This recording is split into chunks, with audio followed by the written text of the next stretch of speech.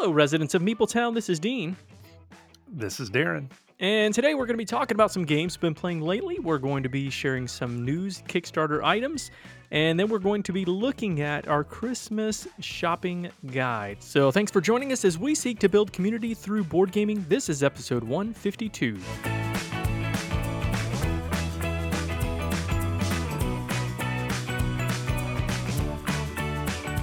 Residents of Meepletown, welcome to the Christmas shopping season. We hope that you have recovered from your Thanksgiving food comas and you have recovered from the bruises and broken bones and torn ligaments from your Black Friday shopping.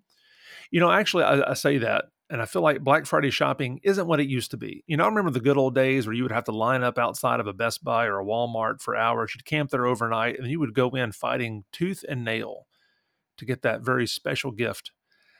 These days, Black Friday started like a month ago, Dean. I think I saw some Black Friday deals on Halloween. What has been your Black Friday shopping experience? Black Friday, no shopping on Black Friday for me. Good It's for funny you. because not Thanksgiving, Halloween was not on Friday. How can you just call Black Friday like every day is Black Friday? It's just become a thing now. It's a cultural phenomenon. And I think the name of it actually originates, one, yes, it was a Friday after Thanksgiving, but two, because of all the black eyes that were given during the shopping of the season, the I miss gifts, the those. whatever. I miss those days. Now it's too much online shopping. There's not enough face punching and stomping and all of that stuff that goes along with it. Did you ever work retail, Darren? Did you ever get the experience from the other side of things? I did. There towards the end of my high school and part of my college career, I worked at an old department store no longer around called Castornot. Was later bought out by Dillard's and Macy's. And so, yes, I was on the other side because being the lackey part-timer that I was, I had to work all the holidays. And so we'd get there early and do all that crazy stuff. It was madness. Let me tell you, you want to see the deplorable depths that humanity will go to? You work retail in the shopping season, one on days like Black Friday and also the days after Christmas when all the returns come back and Mhm. everybody is lying to you about all these things that they bought or so-and-so happened and they need to bring this back to get some store credit. And oh my word, unbelievable. Yeah, I worked at Walmart, and so I'm very familiar with that. Hey, the Castronaut building downtown, this has nothing to do with anything, but it's still there in on Commerce Street in Nashville. I think that's where it is, somewhere around there. Is it really? It's not still a Castornot though. No, but it still says Castronaut, I think. I'm pretty sure it Oh, does. wow. Yeah, I was walking by there, I mean, sometime in the last couple months, I thought. I can see where it is in my mind. Maybe they've changed it over, but within the last year or two, for sure it's still said Castronaut on there. Dude, I need to go back and check that out. That brings back the nostalgic feels, like walking down, New York City and seeing the Macy's building there with all the Christmas decorations. Walking past the old downtown Castronaut has those same types of feels for me. Oh, really? Okay. All right. Well, don't get your hopes up because it's not it's not functioning. It is something, but it is not Castronaut. Castronaut, Oh, not well. Castronauts. Right, Castronaut. Okay. Two T's. The old people say Castronauts. Like the COVID. Speaking of old people, we want to thank Eric Wyborg. I actually have no idea. How old is Eric? I have no idea how Eric is. He actually looks pretty young in his picture. But I don't know. I didn't know how to transition out of that. So Eric, I mentioned his name on the last episode, who supported us through Patreon. Supported us through Buy Me a Coffee, has recently become a Patreon supporter as well. So we are super thankful for Eric supporting us in that way. I want to take a minute. I know I say a lot of, support us in these ways. I really appreciate it. But what hit me this week, Darren, is I've said buy me a coffee a lot, but I've never really explained it, maybe. And Okay. it probably sounds like a lot of people are just buying us coffee, which is fine because I drink a lot of coffee and I'm okay with that. Amen. But Buy Me a Coffee is actually a website where you can go support content creators. You can support, I guess, lots of different things, people, projects, that sort of thing. But we use it to support content creators as a one-time gift instead of Patreon, which is like a monthly support system set up. So you can support on Patreon monthly by, giving one to $5 or whatever a month. Even up to at some point we had somebody giving 20 or $25 a month, something around those lines. So you can support that way, and that is patreon.com/meepletown. Or if you're like, I really want to support, but I don't want to do it on a monthly thing, then you can do that through buymeacoffee.com/meepletown9. And we will appreciate that. All that goes towards our hosting and all that good stuff. And I promise I'll not keep talking about this every single episode. However, it does help, especially this time of year when we got all these bills coming in to pay for hosting. So anyway, thanks for Eric Weiborg for all your support and all of our Patreon and Buy Me a Coffee supporters. All right, but anyway, that is ways to support us. Now, we've been playing some games lately, Darren. I don't know if you're ready to move on to this, but I am, because I have some thoughts. Okay. I'm a reasonable person. I feel like I'm a pretty kind person, and Debatable. maybe self-aware at times. At times, not all the Potentially. time. If I make a mistake, I am willing to say, you know what? I made a mistake. And I'll come back to Meepletown and say, you know what? I'm sorry, but I was wrong. I'm going to do that today, Darren.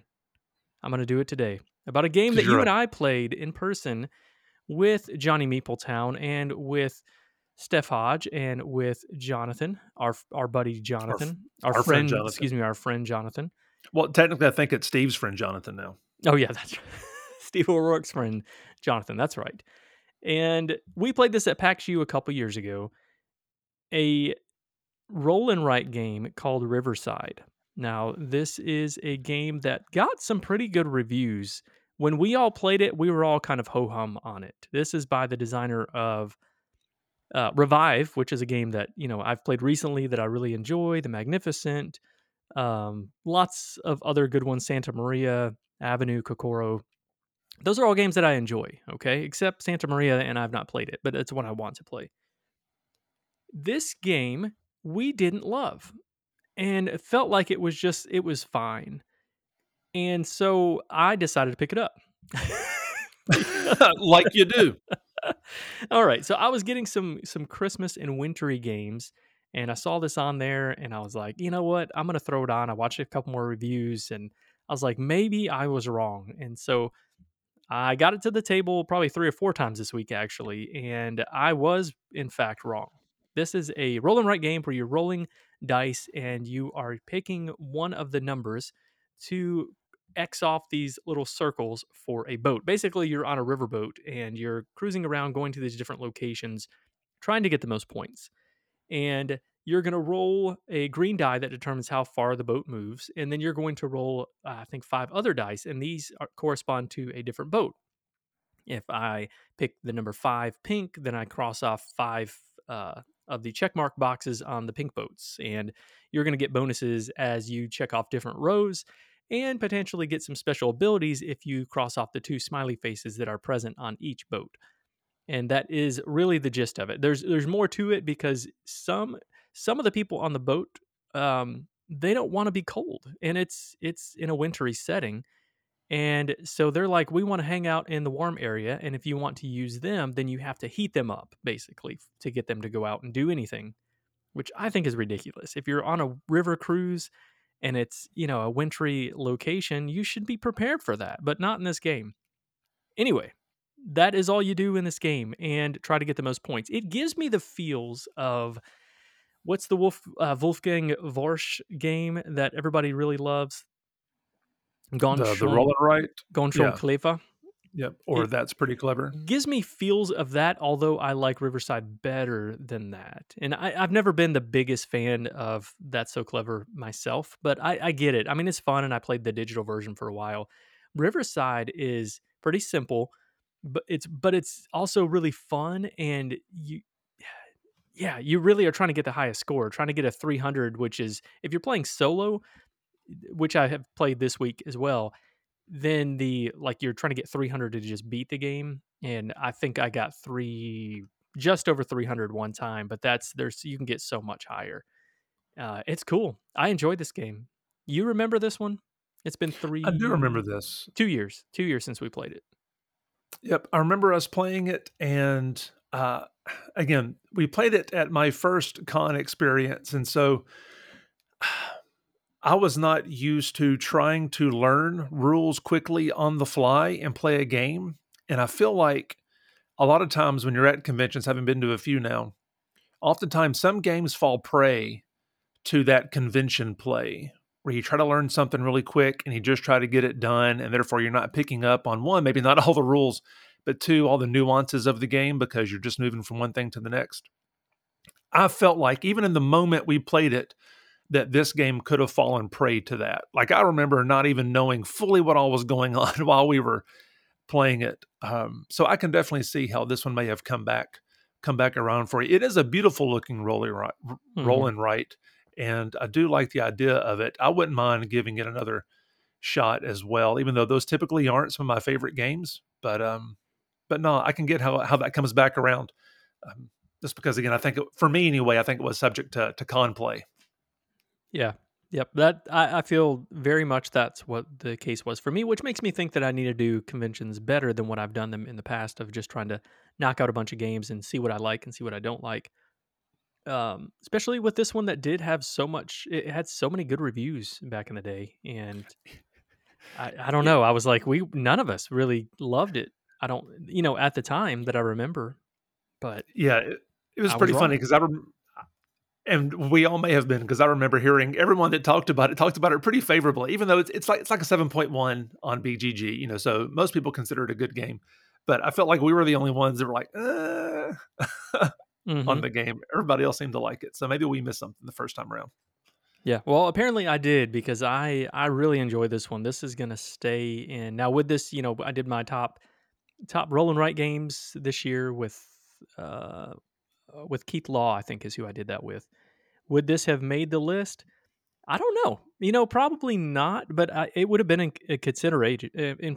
In consideration, I would have considered putting this game on the list because it's simple to play, but it's pretty fun, and I do think the decisions are more interesting than I remember. So anyway, Riverside actually is a win for me. So I apologize to Stronghold Game. I apologize to the designers, but I was wrong 2 years ago. But look at me, I purchased it, and I'm a a big person. Look at me. Good job, Dean. You're a big boy. All right. Well, so that was a purchase for you then, correct? Out of our past play and purchase, you recommend the purchase. Is that what Yes, I'm yeah, hearing? absolutely. It was a Okay. past couple years ago, and now it was a straight up to a purchase. Yep, that happens That's sometimes too. impressive. Our tastes Yeah. change sometimes.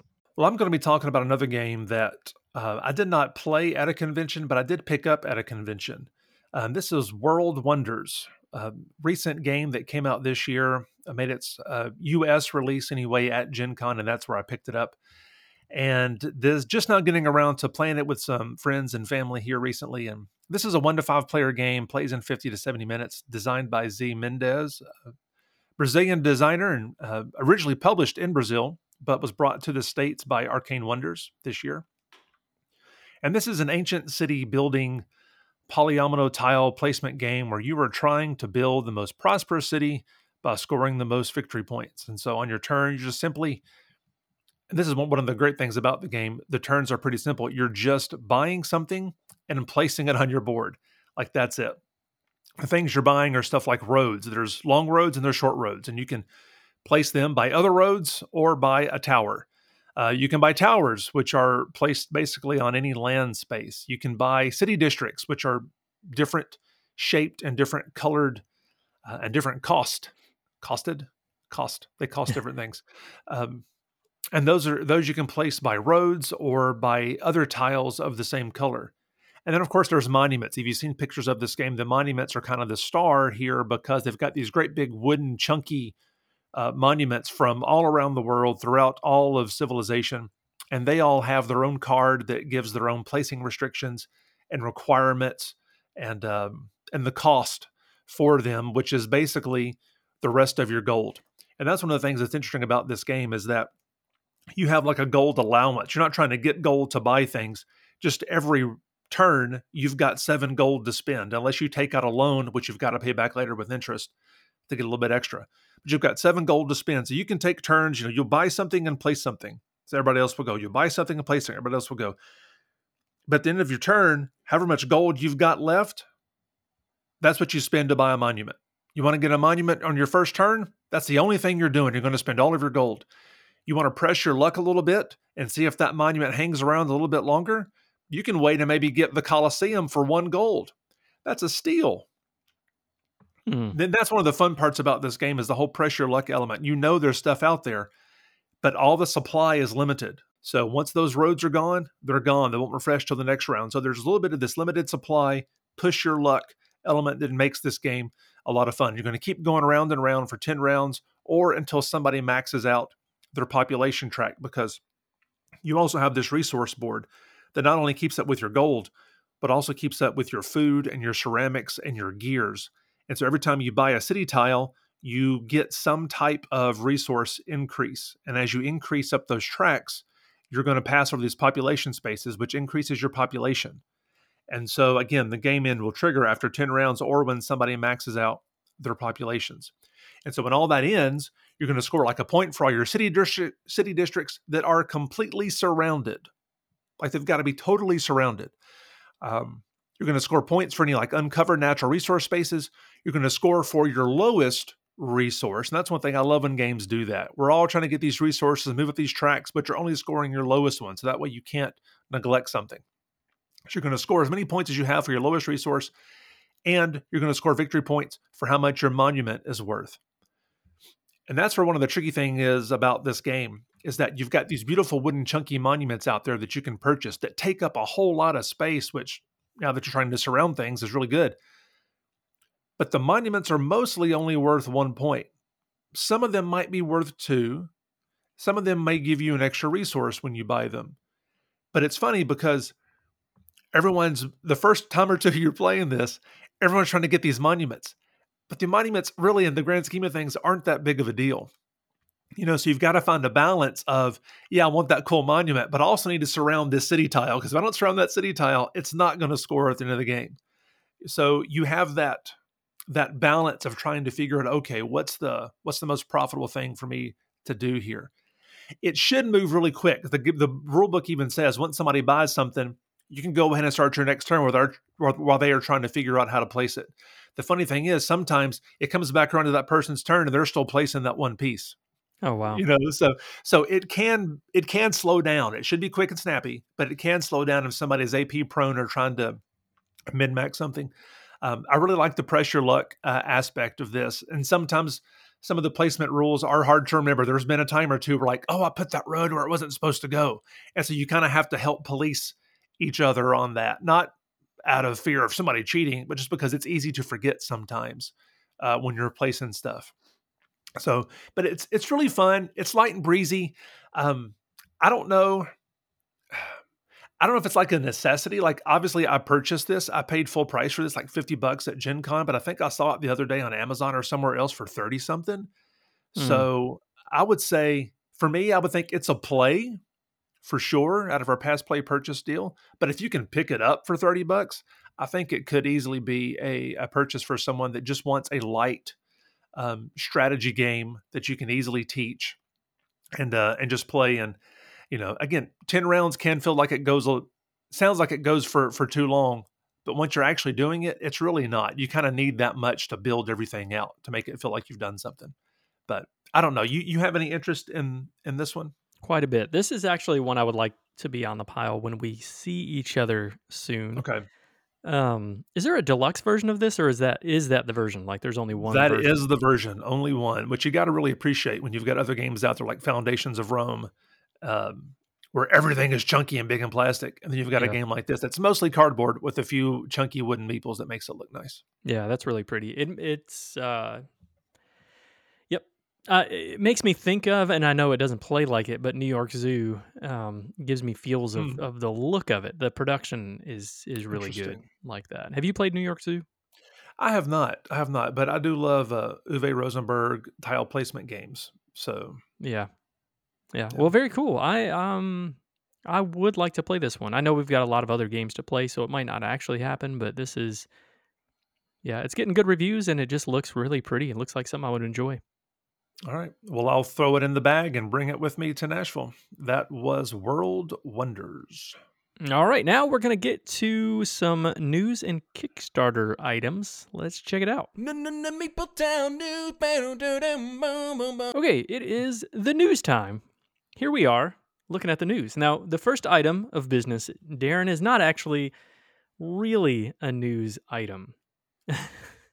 All right. I mean, I guess it is, but it's more of a this is something that was said on Twitter with not a lot, and by not a lot, I mean like nothing. This was a Eric Lang, who is my favorite designer. Eric Lang made a post on X.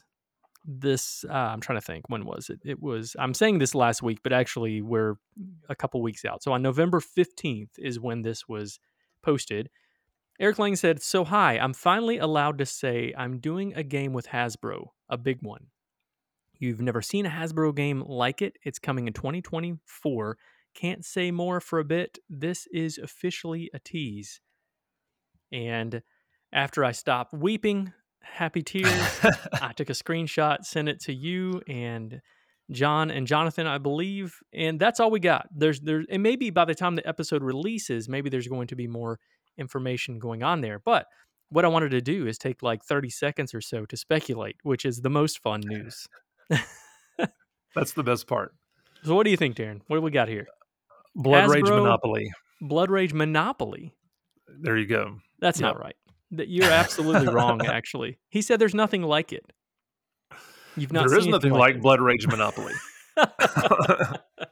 So I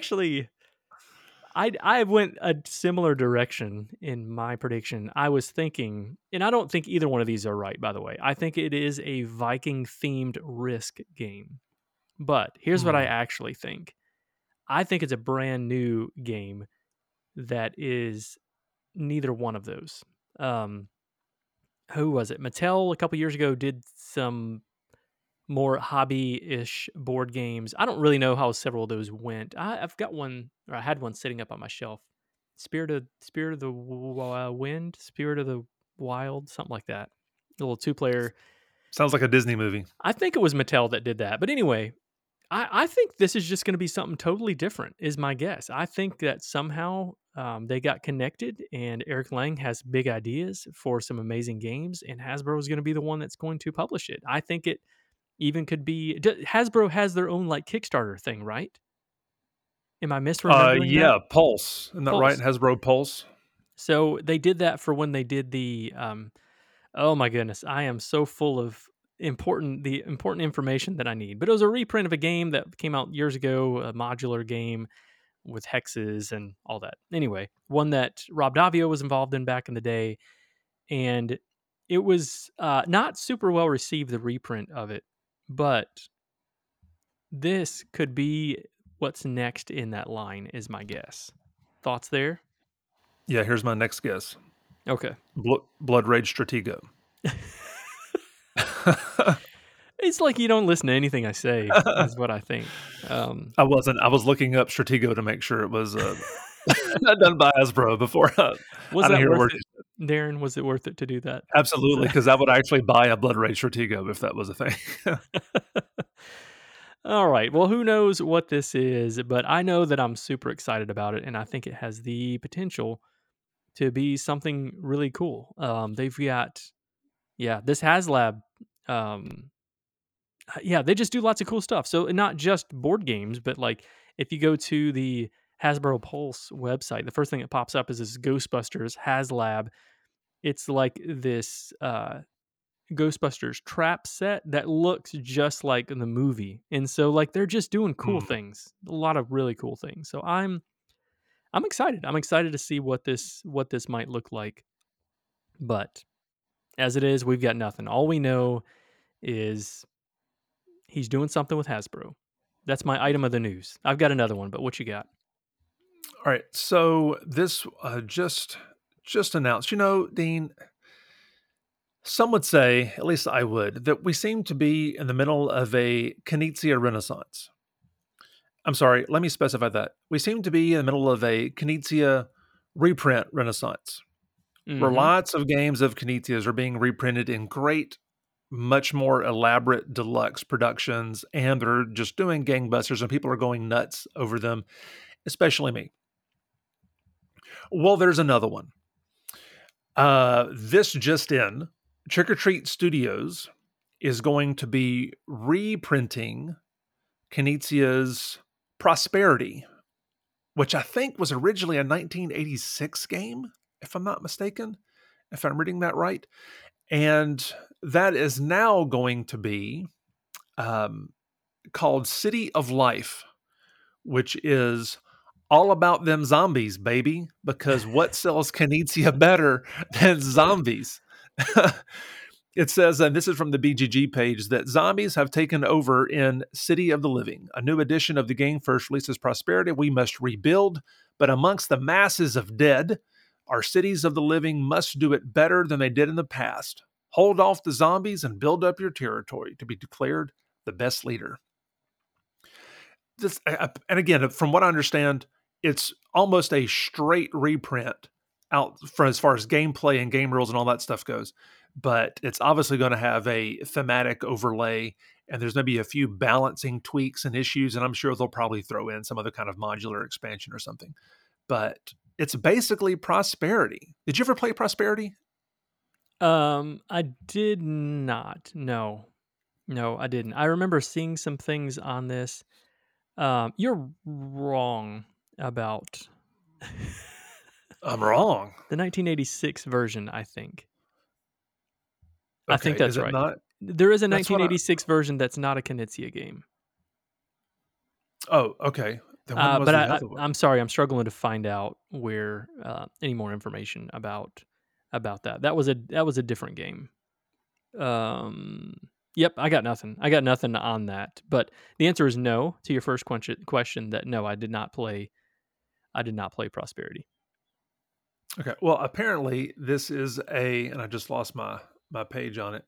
This is a tile laying, open drafting, economic environmental game. And again, you say Knizia and zombies, and I'm there. Yeah, I'm with you. I'm looking at I kind of don't like when they do this. All of this is just lumped together. So if you go to click on Prosperity, it actually just goes straight to City of the Living. I would have liked to be able Right. to separate these a little bit easier. 2013 was the release of it originally, it looks like. Okay. Gotcha. But if I remember right, this was one that was, well, it's got 6.7 on BGG, but I felt like there were a lot of people that really liked this. I felt like this was Yeah. one that Rado really liked, if I remember right. Does that seem And correct?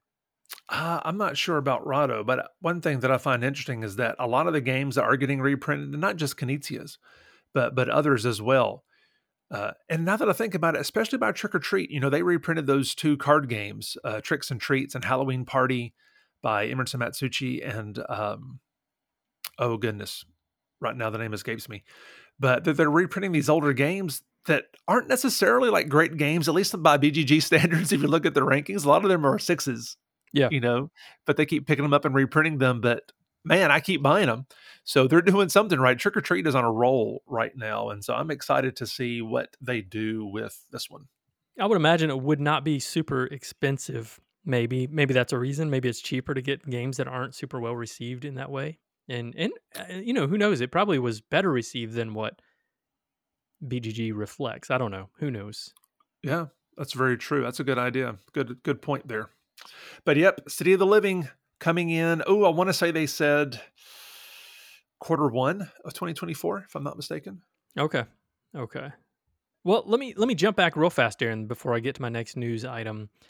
It is HeroScape. I don't know why I couldn't think of what the name of that was, but that's what Hasbro Pulse did.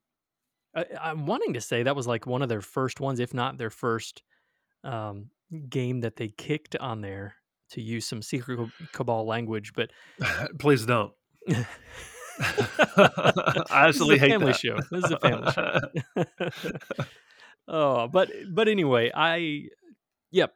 Sorry, I will not dwell on that any longer. But you were talking about Prosperity, City of the Living, whatever you want to call it.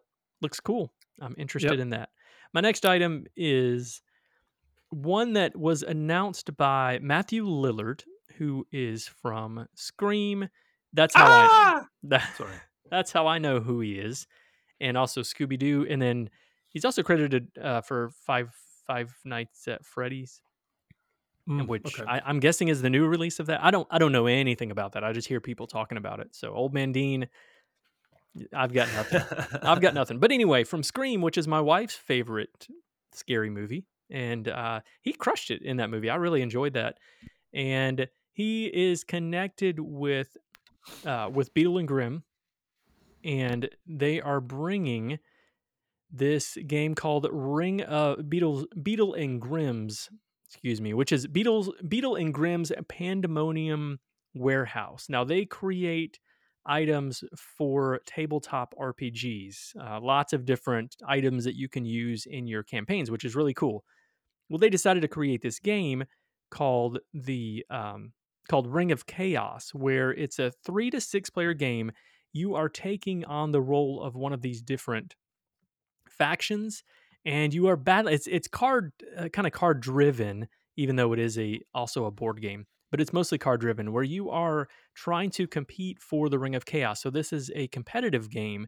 You're going to take on your faction and try to beat out the other factions to be able to get the one Ring of Chaos. And so I've not seen a ton of the art for the cards, although I've seen art for other things that are available for it. Now they do have videos, the playthrough videos that I've not watched, but I've read through kind of the overview and all the stuff that you can see on the main page. So, and there is also a preview of the rule book on here.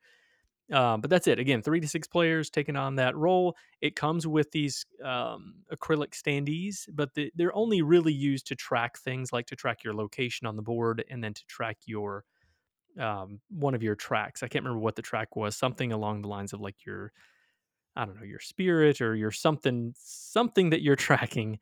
And so that's it. You can also get the deluxe version of this, which has the miniature. It's Sundrop miniatures of those. Yep, and that's it. So there's 16 of those standees, one pair for each party. So if I'm playing, one of these factions like the undead faction or whatever, I get 2 of those, one to mark my place on the map and the other one to keep up with the track. So I'm really interested in this. I'll be honest, I'm not going to back it, but it has nothing to do with the game itself. I just don't have a group to play this with right now. But if I did, I would really, really want to check this out because I just think it looks cool. I like the art on it. I think especially because it is a pretty minimal production as far as board games are concerned. They did a good job of producing it well for for the items that you do have. So it's one I'm going to keep an eye on. It has done really well. Got to go back up here. It's got, let's see, pledged 323,000 of $25,000 goal that they had. They've got 3,100 backers on here with 18 days left to go. So actually, when this episode drops, you won't have a whole lot of time to back this if you're interested. But I think it's cool. I was drawn into watching it because I like Matthew Lillard. But then I got to looking at the game and I thought, wow, this is really cool. And he's involved in the design process and with the company as well. So Yeah, I think it's always interesting when you have people from some other type of notoriety or fame, particularly like those who are musical artists or movie stars or what have you, that bring some type of notoriety to a hobby like this. And I know a lot of that you see happening in the RPG world, but I especially find it interesting when you see that happening in the board game world. So I've got no interest in the game in itself, but I do love the fact that someone like him and his company are making a board game, which again just kind of brings more notice, more eyes to what's going on in the hobby. I think that's super cool. yeah, the crossover between not just with him, but also with tabletop RPGs. Yeah, all that I think is cool. Right, right. So So that is Ring very of cool. Chaos from Beetle and Grimm's Pandemonium Warehouse. There we go. Too much to say. First try. What you got? You got one more for us, or multiple I, ones for us? I don't think so. Okay, all right, that's it. That's it for the news. Hey, if you want us to talk about things in the news, like if you're doing a project and you're like, "Hey, I'd like for you guys to talk about this," then definitely reach out to us. We're just kind of finding things that are interesting to us, but Meepletown might have some things that are interesting to them. So send those along. And if you have any questions in general, we also like to go to the Meepletown mailbag on occasion. So you can send those to meepletownmail@gmail.com. Now let's get to our Christmas Christmas buyer's guide.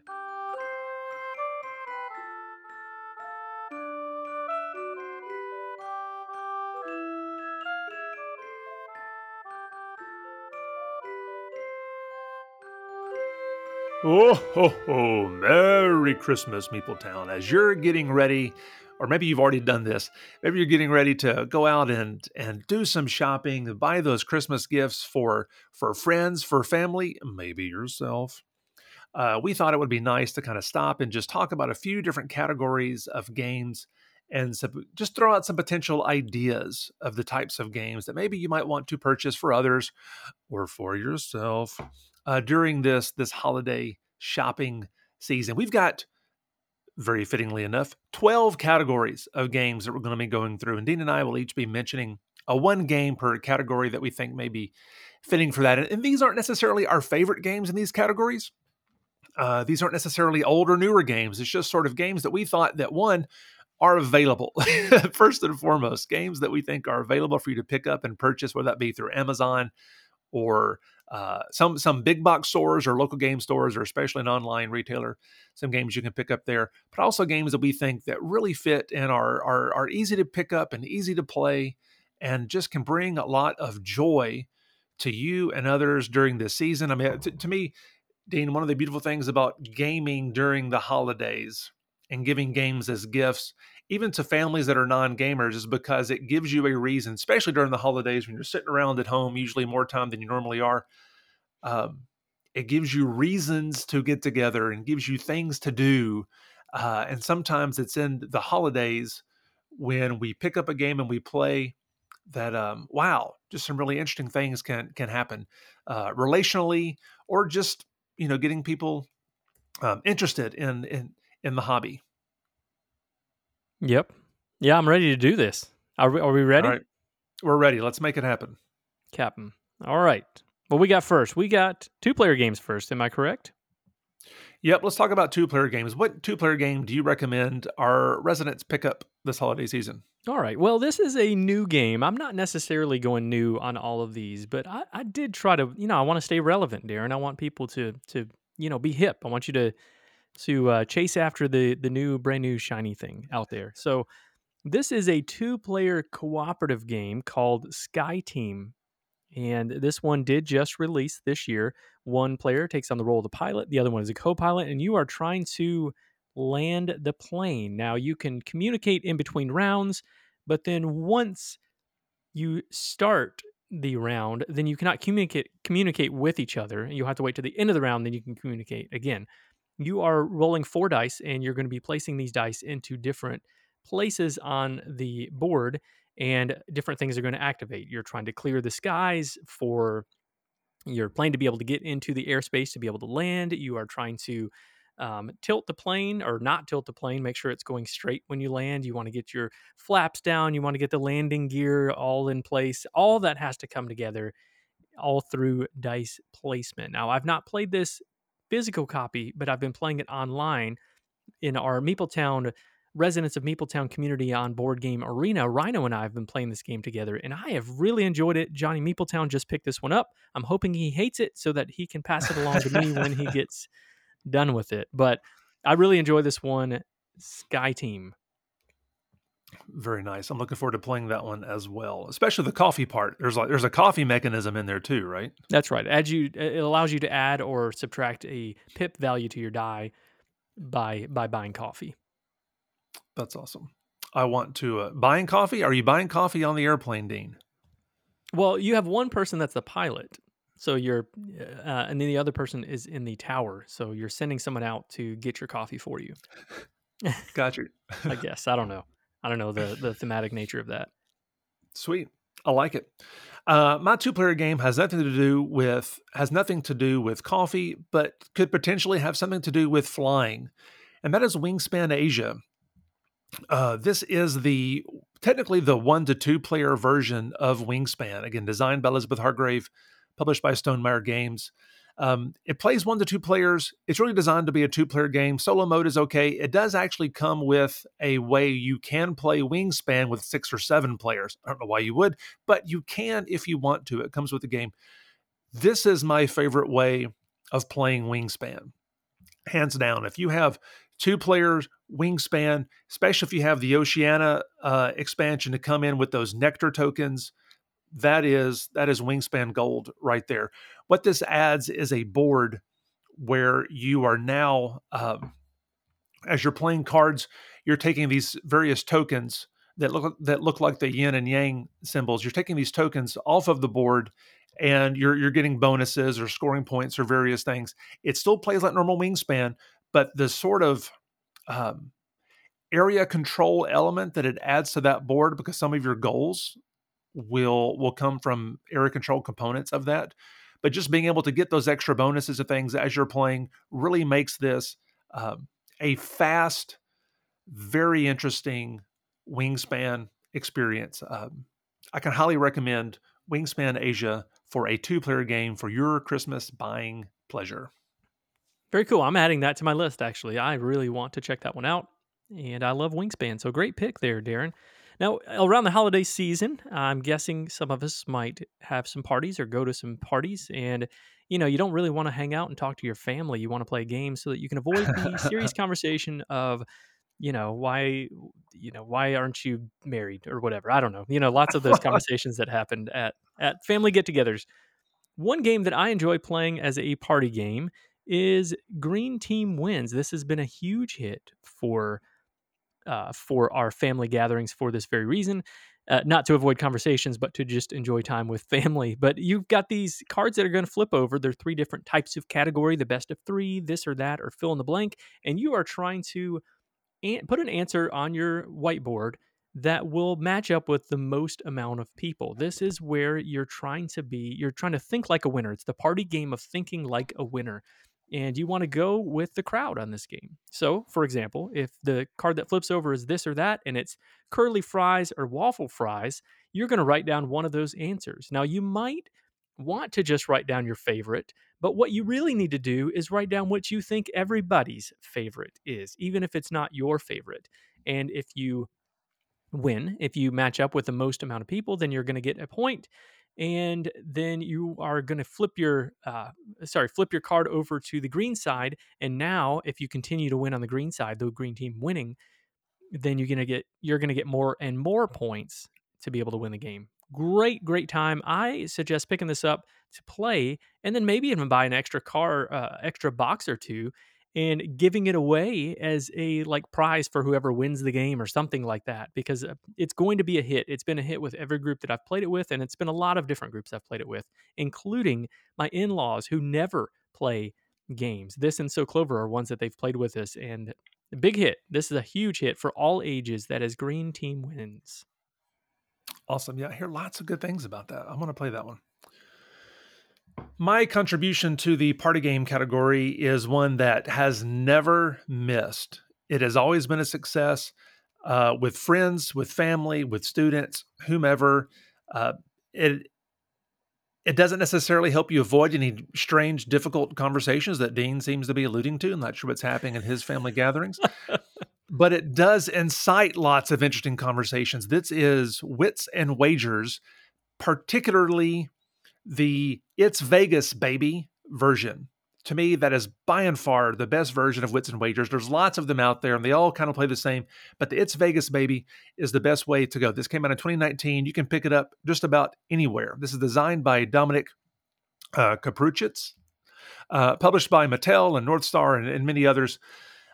This is it's a betting trivia game, but you don't have to know the trivia. All the questions are designed to be questions that no one really knows the answer to, but they're just enough to make you think you could figure it out. Like, how many elephants could fit in a blue whale or something along those lines, or how many lines are along the edge of a U.S. quarter. Things that and so basically everyone's going to have a little white card and whiteboard marker, and they're going to write down the number. All the questions answers have to do with numbers.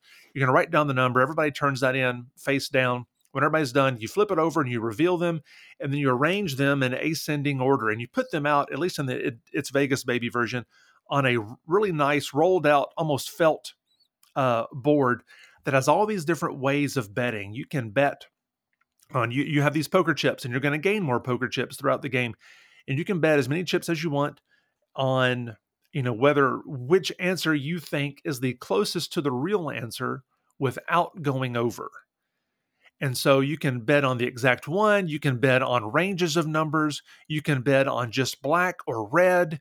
It very much feels almost like you're playing on a blackjack or a roulette table, and the answers always create fun, hilarious conversations.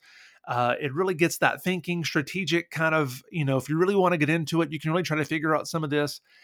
It is just so much fun. It is one of my favorite party games of all time. If you've not played Wits and Wagers, It's Vegas Baby, or pick it up for someone or for yourself this holiday season. I think you will not be disappointed. I didn't realize the designer of this is Dominic Krapuchets, who is actually a friend of the show. I don't know if who listens to the show, but that's cool. I really like Wits and Wagers. I've not played this version though. Yep, I think again, I've not played them all. I think it may be the most recent. It is the best. It is hilarious too. It's so much fun and pretty inexpensive to pick up.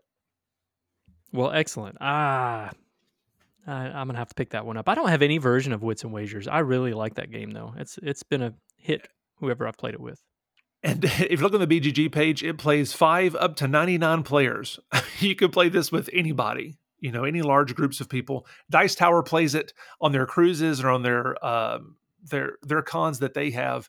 There's lots of different ways you can make this fit different groups. So Wits and Wagers, good party game. Very cool and very good pick. Now, after a long night of family partying in the holiday season, you want to get away from people. Maybe you might just want to be by yourself, and you might want a solo game so that you don't have to talk to anybody else. And my solo game pick is one that could potentially be a little bit on the heavier side, although I don't think it's that heavy, especially because you play it over and over again, and that is Legacy of You. This is a Shem Phillips game, Garphill Games, Renegade Games, I believe, also publishes this in the U.S. But in this game, you are trying to build a canal and push off the barbarians and try to gain fame as you the Great. That's why you the Great.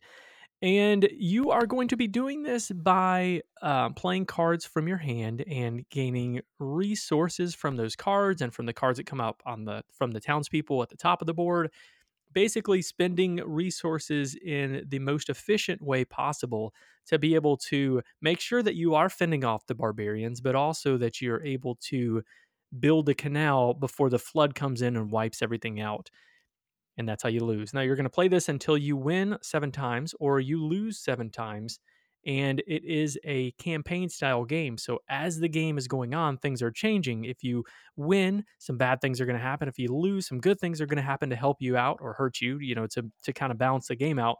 But also, as the game, in the middle of the game, something might happen and a story element comes up and new cards come into play.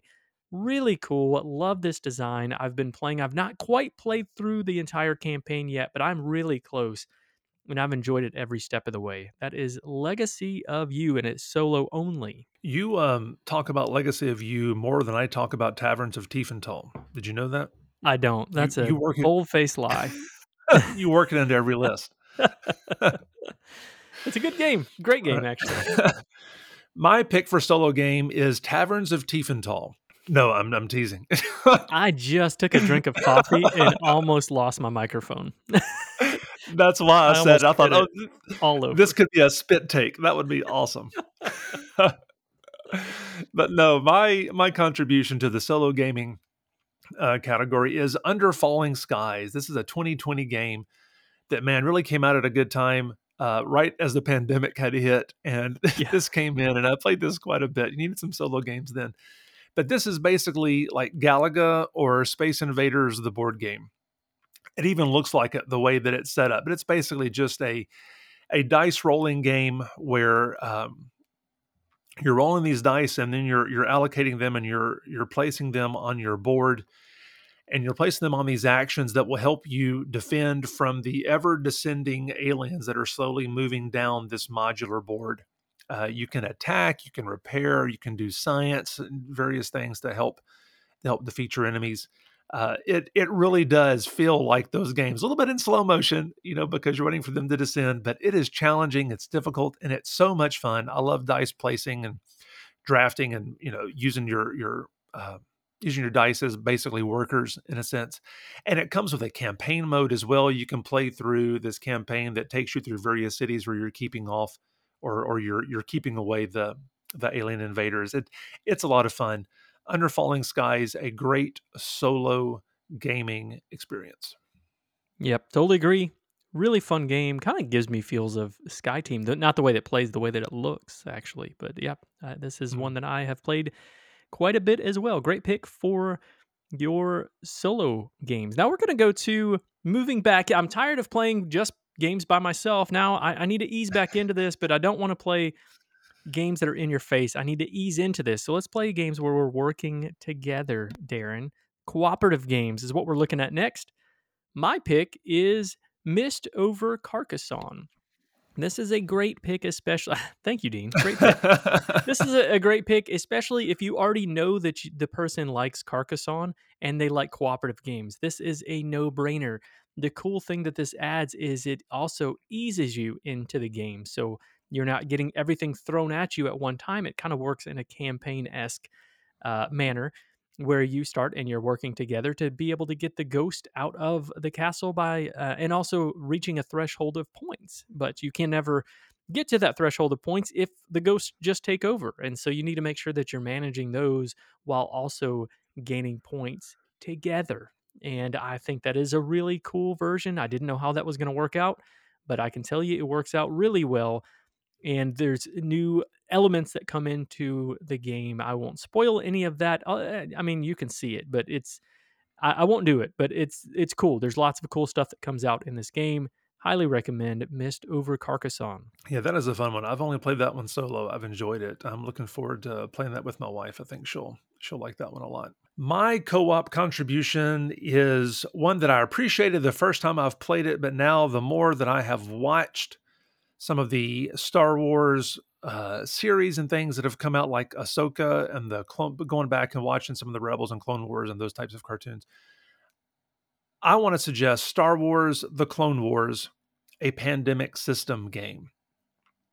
This is, again, a game based on the Pandemic System, but is not necessarily pandemic, though it does give you some of those feels. This, in fact, may be one of my favorite ways to play that style of game. It's designed by Alexander Ortloff Tang and published by Z-Man.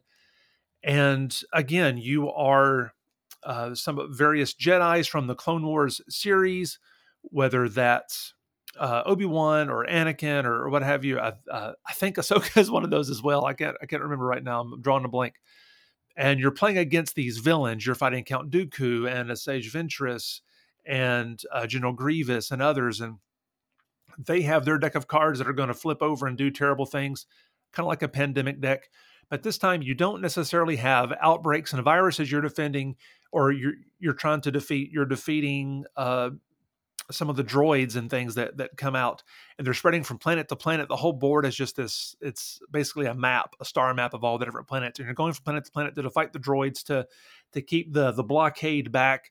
And it plays very similar, but it also adds these squad cards that you can get. So you'll recognize some of the other characters from the game, like Rex and Commander Cody and others. Are these cards that you're playing to also kind of help defend against the droid invasion. And if you're on the same planet with the person you're playing with, you can actually take actions to help them or use some of your cards to help them with their actions. It's a lot of fun. It's very cooperative. And if the person you're buying for, potentially yourself, is a Star Wars fan, this is a great, great cooperative game.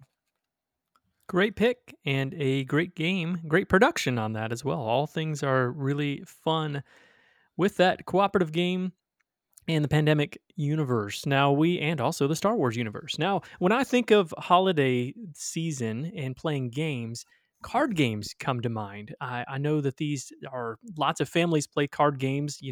The card games that we've always played. Whether that's like a rook or a euchre or spades or whatever that is.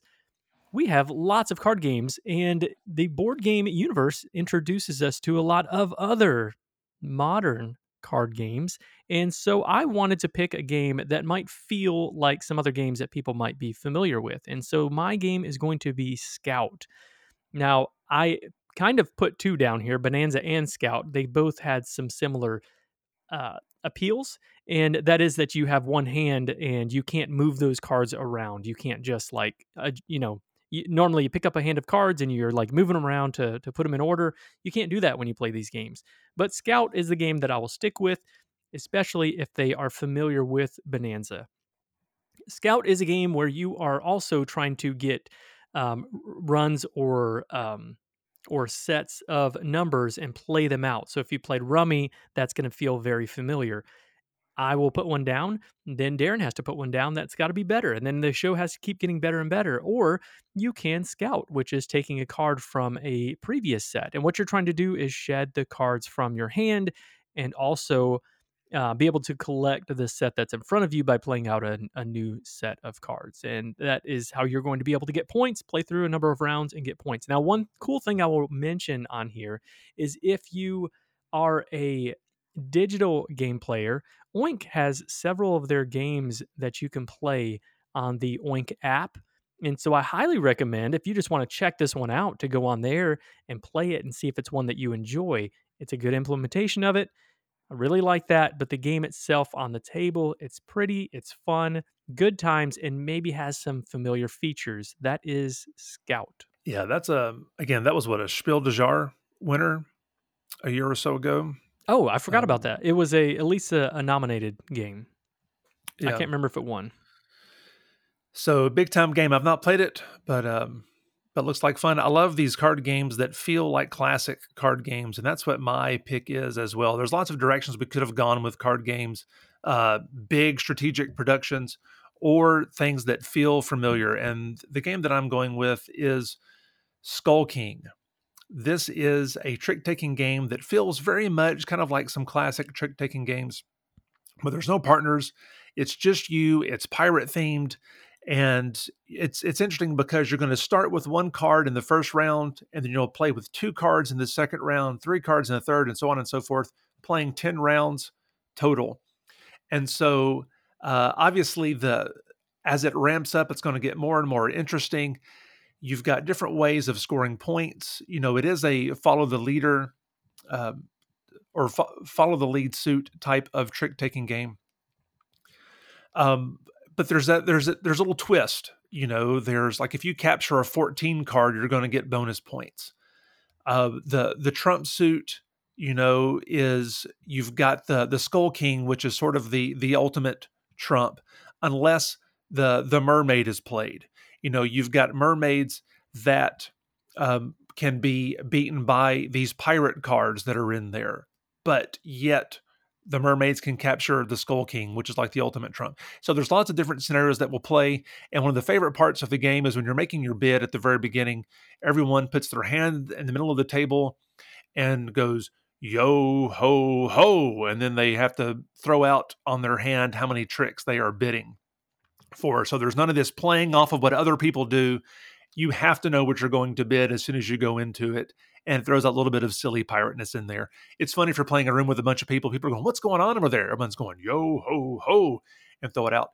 One of the other things that's interesting about this game is that if you go nil, like if you bet 0, then you will earn like the amount of points for whatever round it is. So like if I'm in round 3, and if I can go the whole round without picking up any points, I get like 30 points, if I'm remembering that correctly. So there's a lot of incentive to really try to lose every trick, and so it's a lot of fun, a lot of thinking. This is one that you can teach anybody, everybody picks up. And it is one of my favorite trick-taking games of all time. That is Skull King. Yep, I totally agree. I think I would have picked this game If I had to pick top two, that would have been my other one. So that's a great pick, Darren. Skull King for card games. Now we are moving on from card games, and we mentioned earlier the game from Beatles and Grimm that is going to be coming out, the Chaos Ring, and that's geared towards RPGers, tabletop role playing gamers. What about board games that are currently available for people who enjoy role playing games? And the game that I picked is one that I've talked about on here before, and that is Tales from Red Dragon Inn, from the Red Dragon Inn. This is in the Red Dragon Inn universe. This is one that's cooperative. You don't have to have played the other versions of the game to be able to enjoy this. In fact, I had never played any of those other games and jumped right into this one, and I have really enjoyed my plays. The gameplay is pretty simple, so it has that entry level and it eases you into the game, which I enjoy quite a bit. The story's fun, the gameplay is a blast of rolling dice, and it's just a good hoot and holler type of dungeon crawler esque game. So that is my pick for the RPGer. When it comes to RPGs and board games, one of the first games that come to mind are games in the Gloomhaven universe. And so my pick for this one is the 2020 release Gloomhaven Jaws of the Lion, because it is so inexpensive and so available that this is an absolute steal. So for that RPGer in your life, or if you happen to be one, Gloomhaven Jaws of the Lion is fantastic. It is basically Gloomhaven without all the extra characters and some of the other rules that go along with retiring characters and and classes and those types of things. This is, you open the box with 4 characters and you've got the first 5 scenarios that it will teach you. It will onboard you onto this game in a very slow and gradual way if you want. And if you already know the game and you know how Gloomhaven plays, then you can just play those for the story, or you can just skip those and like jump to the 5th scenario anyway. But by scenario 5, you're basically playing full-blown Gloomhaven. And it is so well done. Dungeon crawling, monster fighting, goal achieving, loot stealing, with a very good story and lots of components. And you can even buy the reset pack, to reset your board and stickers. We've talked enough about Gloomhaven in the past. This is a no-brainer for the RPGer, or perhaps yourself in your life. Excellent. Great pick as well. Also, I love the price tag on that one. Tales from Red Dragon Inn, I didn't mention this one. That is on the pricier side, but you get a lot of content in the box. There's a lot to go through and enjoy in there. But that is our RPGers. Now on to what I think of in the holidays is you get a lot of snow up there. We don't get as much down here, but on snowy days or really cold days, there's nothing better than warming up next to the fire, sitting down with a good book and reading it. So what about board games that can tell those book lovers to put your book down and play a game with me? That is what we're looking at right now. These are board gamers for book lovers. Now, everybody loves Harry Potter. Everybody. There is not a person out there that does not love Harry Potter, right? That is not true. But it's a good bet. I would say, what game does my friend like?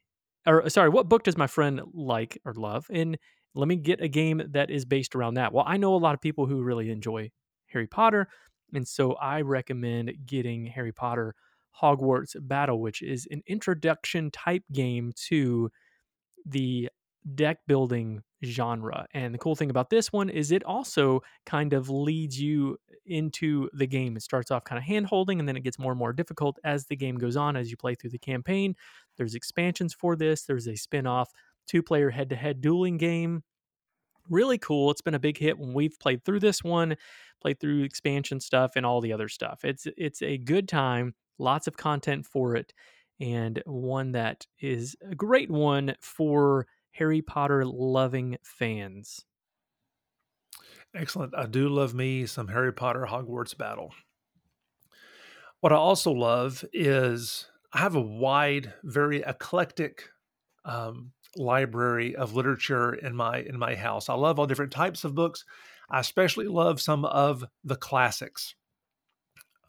So my pick for this one, it might be considered a cheat. We've talked about it a whole lot. I won't say too much, but this is going to be Unmatched, because in the Unmatched gaming system, you can play characters from all of your old favorite fairy tales or literature that you either liked or disliked in high school or whatever. You can play with classics like Beowulf. You can play with some of the fairy tales like or nursery rhymes. And various things like Little Red Riding Hood. But you can also play Victorian literature. I've been reading a whole lot of that old Victorian literature here lately. You can play the Cobble and Fog set, which comes with Sherlock Holmes and Dracula and the Invisible Man and Jekyll and Hyde, and there's all these different characters from Greek legend, such as Achilles and others. And again, it's a simple deck hand management game where you've got 30 cards in your deck and you're drawing cards, you're moving your character, your beautiful sculpt around the board, and you're battling each other. And we've said it before, but they do such an amazing job of making these characters feel like the actual characters. In just a deck of cards, you can do various things that you expect that character to do from literature. Like Sherlock Holmes can actually do things to deduce what cards you're going to play and make you discard cards. Invisible Man can, show up here and then he shows up there and people don't know where he is. It's so well done. This is, again, another restoration game. It can play anywhere now, depending on what set you get, anywhere from 1 to 4. So the possibilities are endless for you book lovers. That is unmatched. Great pick. And you didn't even mention the comic book lovers. Lots of comic book lovers that might enjoy this as well. That's exactly right. Yeah, all the Marvel sets are out there, and even the golden bat and the Tales to Amaze bit, I think maybe fits in that area as well. Yeah, great pick. Great pick for those literature lovers to find some good Easter eggs in there, like you were talking about, in the way that the cards play out. Now, moving on to meat and potatoes, or I don't know, tofu and potatoes, if you are into that, which I am. And we're going to look at some strategy games, maybe some that could be heavier, some that could be Euro-y in nature. They are Euro-y in nature. And my pick for strategy game is White Castle. Now, this is the White Castle. It's one that came out this year. It's a follow-up game to Red Cathedral. It is a pretty simple game to play. There's some, little fiddly rules in there, I guess, but not too bad. But it's nothing that if somebody has played any Euro-y strategy games in the past, this will not be too much for them. But you are going to be drafting dice off of a bridge and ultimately trying to get all of your different meeples, 3 different types of meeples, out onto the board, because they're going to give you points. They're going to allow you to do different actions. And when you place your die, you'll take the action based on the location that you're placing those into. Pretty simple game. Plays fairly quickly, too. You're just going to be playing through a few rounds of this and trying to get the most points at the end of the game. It's been a big hit for lots of people that I've taught this to. And again, especially if they've already played the Red Cathedral, this is a great follow-up to that. If not, maybe you pick up both of them for that person that you love, or for yourself, as Darren is shopping for. Hey, there's no shame in that. So, keeping with the theme of the color white being on the cover, we're going to talk about Endless Winter Paleo Americans, a 2022 game designed by Stan Kordonsky and with beautiful art, some of my favorite art by Vimicho, and published by Fantasia Games.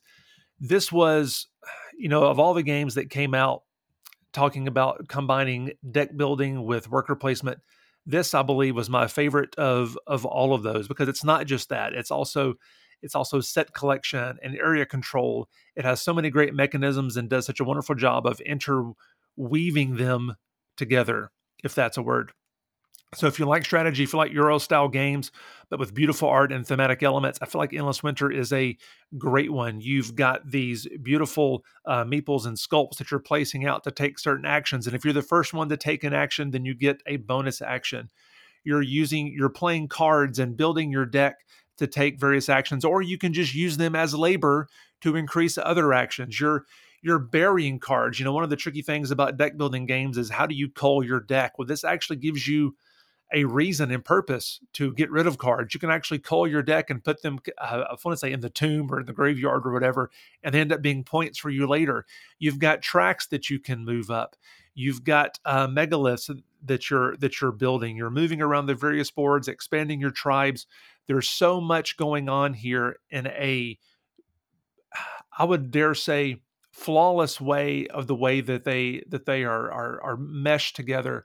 I love Stan. I love his games. I got a new one in the other day that I'll be talking about later on down the road. But if you're looking for some good Euro-y strategic gaming goodness, Endless Winter, Paleo Americans, you can't go wrong. All right, now we have moved beyond the party, right? We had a party last week with our family, and they said, "Hey, wow, those were some great party games you brought. We'd love for you to bring some more games." So we want to ease them into some social deduction games. Those are a little bit trickier, but the game that I picked for my social deduction game is Skull.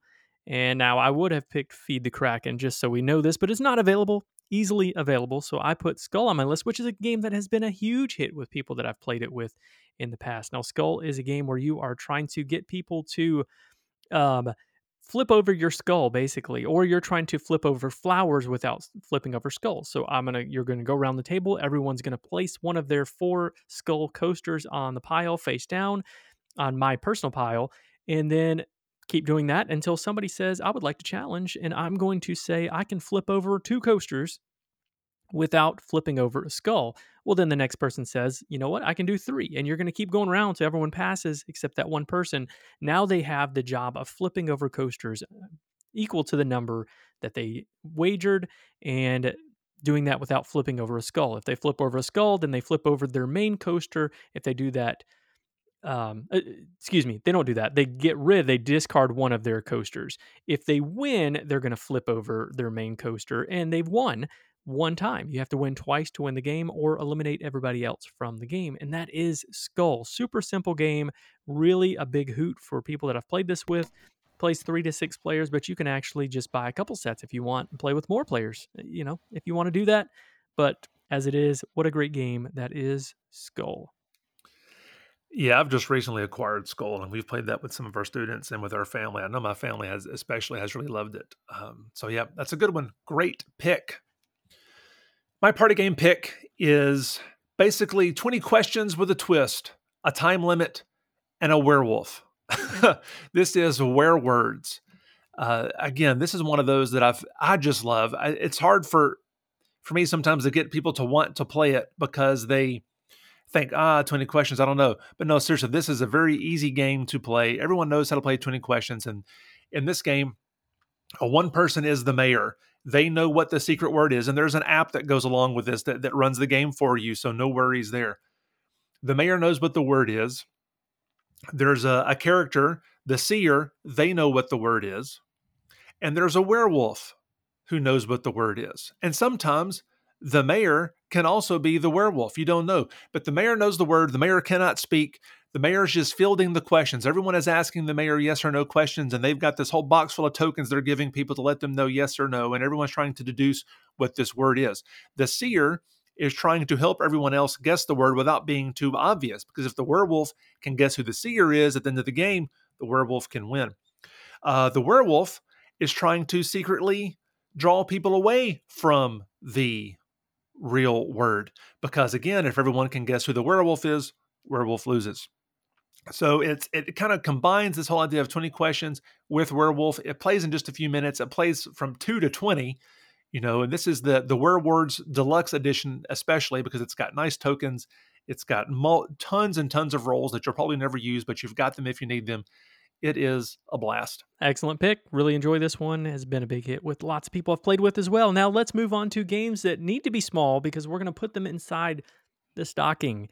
And the game that I have for my stocking stuffer is Sea Salt and Paper. Sea Salt and Paper is a game where you are playing a card and trying to get to a point where you can get a certain amount of points, and then you're going to say, "I'm done," and then hopefully you can beat the other players, but they will have a chance to either say, "No, I've got more points than you," and that ends the round, or take another turn and then get points that way. The scoring's a little bit wonky in this one, but it's not tricky. It's just hard to explain through this method without actually seeing the cards. But pretty much on your turn, you're going to be playing a card and you're going to be taking a card. And when you play a card, it will give you you're going to be drawing a card. And if you have 2 cards that are the same type. You play those cards and take the action. There's different actions like gaining a new card or yada, yada, yada. Lots of different things you can do there. The art on this is fantastic, so beautiful, really fun game to play. I've talked about it on the show before. It's been a big hit. And you can also play it online if you want to play the digital copy on Board Game Arena. It's available. That is Sea Salt and Paper. My stocking stuffer game might push the limits of some stockings, but I do believe it will fit in most. This is Spots 2022 game where you are rolling dice, pressing your luck, and trying to complete these adorable little dog cards. This is, designed by Alex Haig, John Perry, and Justin Vickers, published by CMYK, plays 1 to 4. And so you start the game with these 2 dog cards that have these adorable pictures of dogs with places for you to place dice. And it has like a certain required pip value on each of those spots. And so on your turn, you're simply rolling. You're rolling dice, and whatever. I'll tell you what. In order to roll the dice, you have to choose to perform a certain trick. There's like 8 different trick cards that's available to you, and in the box there is a whole bunch to add a lot of variety and variability. And so, I'm sorry, that's the same thing. Variety and replayability. There we go. And so you're going to take a trick, you'll flip that trick over, and you'll do whatever it says. It might be roll this many dice, place them, and then roll this dice. Or maybe, it's take a treat. You're going to take a trick, you're going to roll the dice, and if you can place them on your dogs, you will. Whatever you end up not being able to place, you have to bury. You have this little cute doghouse board in front of you, and you've got to bury your dice. And if you ever have more than 7 pip value buried, then you bust, and you have to get rid of all the dice that you've buried and all the dice on your unscored cards. You want to try to score your cards and you can score a card as part of your turn. If you've got a whole dog all filled up, you can score him and flip that card over, and he's done. You can't do anything about that. But if you've not scored that dog and you bust, then you lose all those dice and you have to try again. First one to score 6 dog wins. 6 dogs win. It is a lot of fun. Just pressing your luck, very casual, very easy to play, and just a fun, cute way to spend about 15, 20 minutes. Great pick. All right, now we are on to family weight or welcoming games. These are games that you want to give to people that may not like more complex games. They might like lighter games, or you might be trying to introduce them to games. And my pick is going to be Junk Drawer. This is a game that released this year.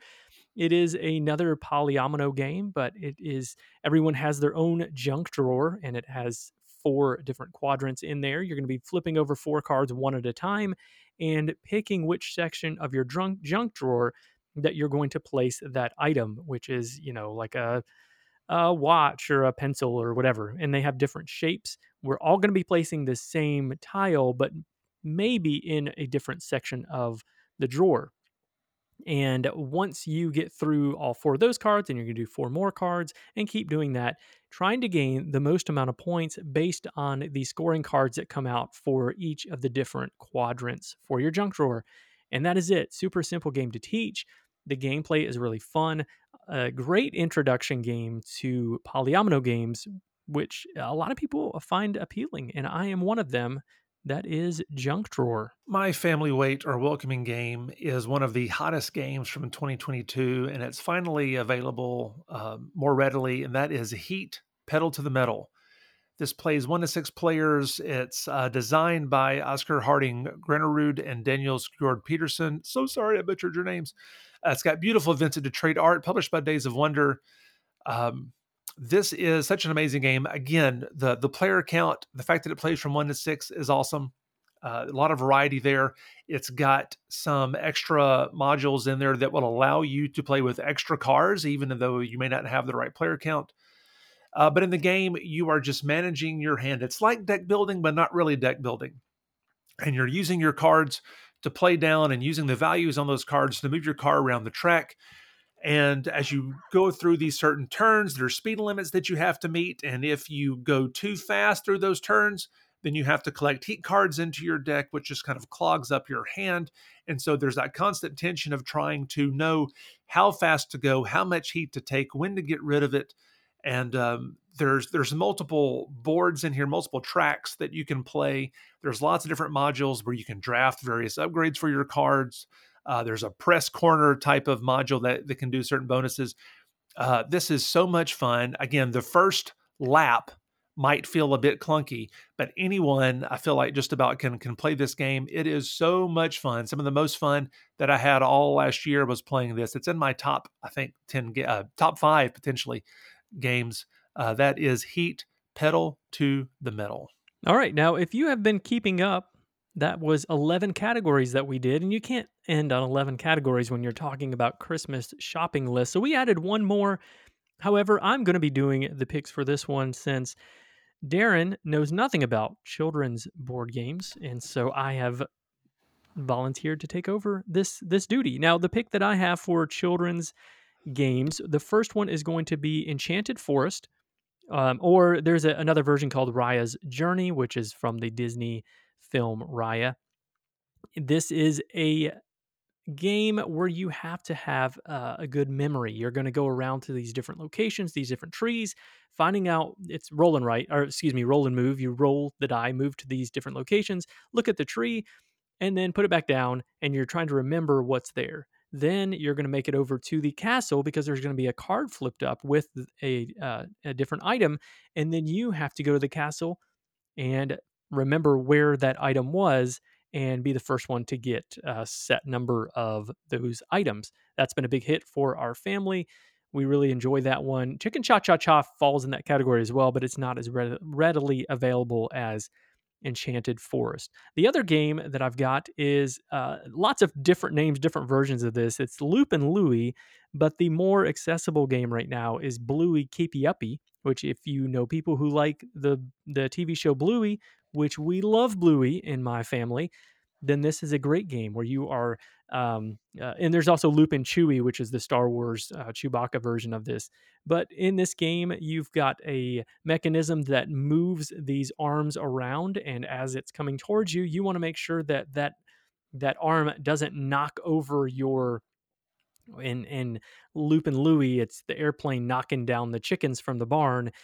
Bluey, it's the balloon, and you're trying to keep the balloon up. But you hit your button when it comes towards you so that you knock it over top of your barn or whatever you're trying to avoid. And lots of good fun. This is actually a fun game for adults too. I've seen tournaments of this played at some different board gaming events and board gaming conventions, things like that. So that is lots of different names: Bluey, Keepy Uppy, Lupin Louie, or Lupin Chewie for children's games. Now that's going to do it for our list of Christmas buyers guide. That's 12 different categories for you. And there's lots of amazing games out there, and I'm sure we left out some great ones, but hopefully this helps you in the shopping season as you're looking to buy games for your board gaming loving friends. Now, that's going to do it for episode 152. If you'd like to get in touch with us, connect with us on MeepleTownGames.com or all the different social media outlets. That's at Meepletown Games. You can also go to our Discord or our Board Game Guild number 3407. Thanks for coming down to Meepletown. Later. Why did the Scarecrow get a big Christmas bonus? What's that? Because he was outstanding in his field. I've heard that before, but not as a Christmas joke. That's really something. Okay, here's another one that this could be anything. What did the bald man say when he got a comb for Christmas? What's that? I'll never part with it. Oh, that's good. Oh, wait. Here's one for you. What is a vegan's favorite Christmas carol? What? Soy to the World.